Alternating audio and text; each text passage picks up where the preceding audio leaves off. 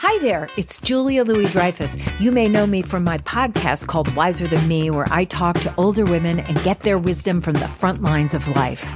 I was amazed by how many people told me our show made them look forward to getting older, which is why I'm here to talk about season 2 of the show. Sally Field, Billie Jean King, Beverly Johnson, Ina Garten, Bonnie Raitt, just to name a few. All hail old women. Wiser Than Me season 2 is out now from Lemonada Media.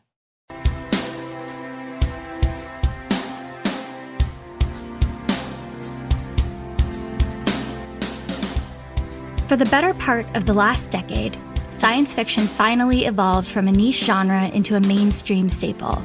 And while many people are familiar with the so-called fathers and grandfathers of genre, the women who have been instrumental in creating and shaping the nerdverse have largely gone unrecognized until today. I'm Preeti Chibber, and this is Sci-Fi Wire Fangirls Forgotten Women of Genre, a podcast where we tell the stories of the women who helped some of the most famous fantasy worlds become a reality.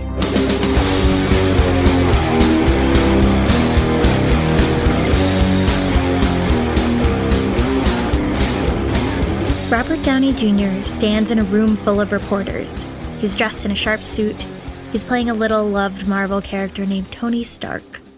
He's sparring with a reporter, and he tells her that she can't make wild accusations like calling him a superhero. "I never said you were a superhero," she says. "You didn't?" he asks, and visibly deflates for a second, before continuing, "Well, good, because that would be outlandish and, fantastic." Truth is,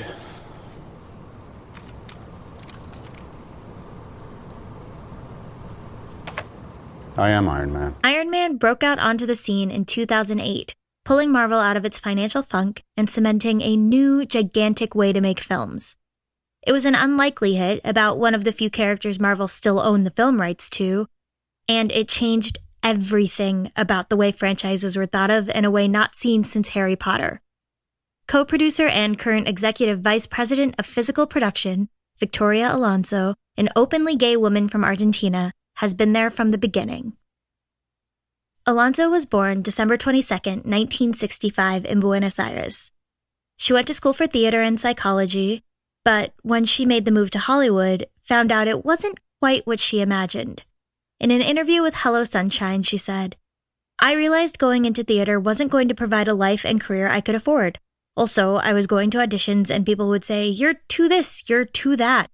And I realized that it was the producers who made the decisions. So that's what I'm going to do." Score one for Hollywood's inability to see the gift they had in front of them, I guess? Because Alonso went on to do some pretty outstanding things.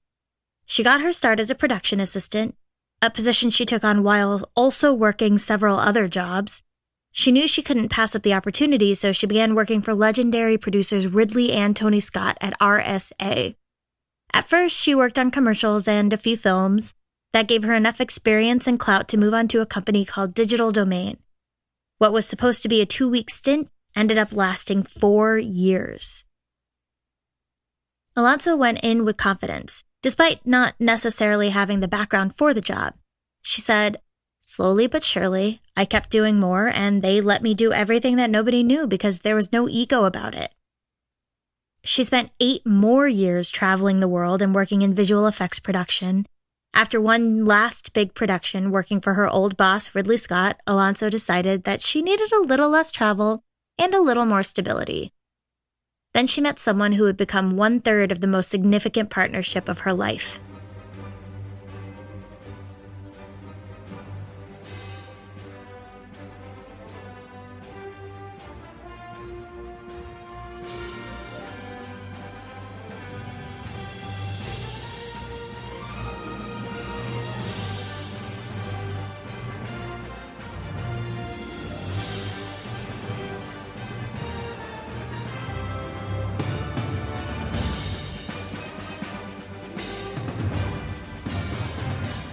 It was 2005. Superhero movies were being defined by darkness and angst and gravel voices, and were being created by studios with no ties to the comic book industry.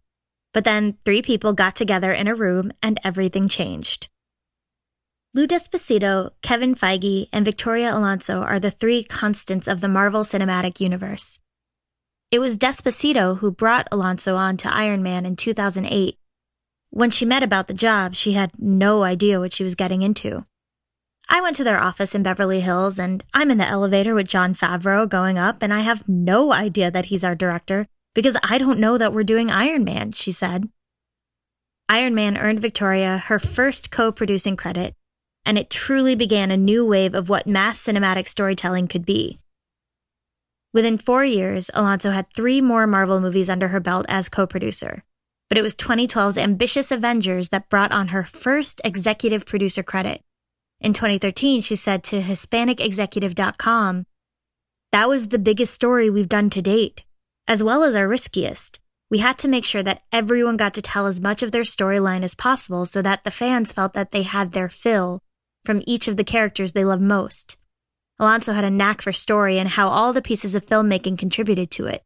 She touches everything from editing to music to marketing. She cites her instincts as being strong, but she's also incredibly self-aware. Again, to Hello Sunshine, she said, "I have learned over the years that when it comes to story, when it comes to score, I do need more time to understand the thread far longer than I do when it comes to visuals or sound. If I'm in the edit bay, it takes me a little longer to thread point A, B, and C all together.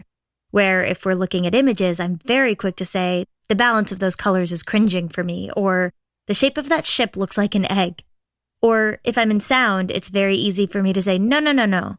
It shouldn't be the cutting sound of a knife. It should be the sliding sound of water on cement." That self-awareness extends to her position and what she represents at Marvel Studios, as she explained to the BBC. I think if you're a woman, it's very difficult to not be aware that you are a minority anywhere. Although we are 51% of the population, somehow we seem to be outside of many rooms. And in filmmaking, it's very, very clear, whether it was on set or in post-production or in pre-production. I consistently was one of the very few, if not the only woman in the room. Despite being 1/3 of the creatives who helmed the MCU, Victoria is a vocal critic of the studio's slow embrace of traditionally marginalized communities. "I think we haven't represented the Latin community in general," Alonso continued, speaking to the BBC. "I think that's something we have to do better. I'm Latin. I can tell you that I'm longing for that. The gay community has not been represented whatsoever. I'm gay, so I can tell you that I would long for that. I think we haven't represented the Asian community well. I think we've had some representation, but it's minimal, and we would like to represent that in a big way." And speaking to Hello Sunshine about female voices, she said, "They're captured seldomly, slowly, and consistently. We've had a progression from having one female character to more, from having one white female character to Black, Asian, Hispanic. We've had a chance to slowly pepper our diversity consistently, but it's not to the parity that I wish we had with the male characters." In 2015, after the release of 11 Marvel movies under her watch, Alonso was promoted to Executive Vice President of Physical Production, one of the few women to hold the position. She acts as a mentor for women coming up in the business and makes sure to support women in her field. In an interview with VivaVelToro.com, she said, "The strength is in being who you are, hands down. That's what makes you different. That's what you bring to the table. But when you go to that table, you sit at that table, not on the side, not behind. You sit at the table and own it. That's it. I own it every time I sit at that table. I don't make an apology for being there. If I'm at the table, that means somebody decided I should be here. So I am here. That's what they do." On the Captain Marvel red carpet with ScreenSlam in 2019, Alonso highlighted the importance of having a film to represent women. I think the most important thing for young women and little girls out there is to realize that finally there is a movie that represents them, that represents them well, and that empowers them, and that the voice they have within is the most important tool they have. So, being on something... In 2018, after over a decade of working at Marvel Studios, the Hollywood Professional Association awarded Victoria Alonso with the Charles S. Schwartz Award for her, quote, "significant impact across diverse aspects of the industry." On March 8th, 2019, Marvel's first female-fronted movie finally released to the big screen. Captain Marvel made an historic $153 million in the US and $455 million worldwide its first weekend, becoming the 6th biggest opening of all time, much to the chagrin of some very sad and lonely haters. According to The Hollywood Reporter, it's the biggest opening ever for a female-led film and the 2nd largest opening for a superhero movie, period, behind only Infinity War. Alonso attended the cast and crew screenings, and a fun fangirls fact for you is that she introduces the film and conducts the audience in a joint sing-along of the Goodbye song, something that she's said to do at all screenings because she's fun like that. There's not one thing about Captain Marvel that didn't appeal to me, Victoria said, standing on the red carpet. I've been wanting to make this movie for a long time. To have done this movie and Black Panther are 2 pillars for my daughter as a legacy. This is a movie that for me, I'm on my 23rd Marvel movie, is a dream come true. This is a dream come true. As a mom, as a woman, as a fighter, it is a dream come true. We salute you, Victoria Alonso, for getting us here. Here's to so many more stories getting told under your watch. I say to all the girls out there, you're going to get knocked down. This is what happens. It happens to all of us. You get up and go get it. Forgotten Women of Genre is a production of Sci-Fi Wire Fangirls. Today's episode was written and read by Preeti Chibber and produced by Cher Martinetti. You can find the script of this episode and much more at scififangirls.com. Follow us on Twitter and Instagram at Sci-Fi Fangirls.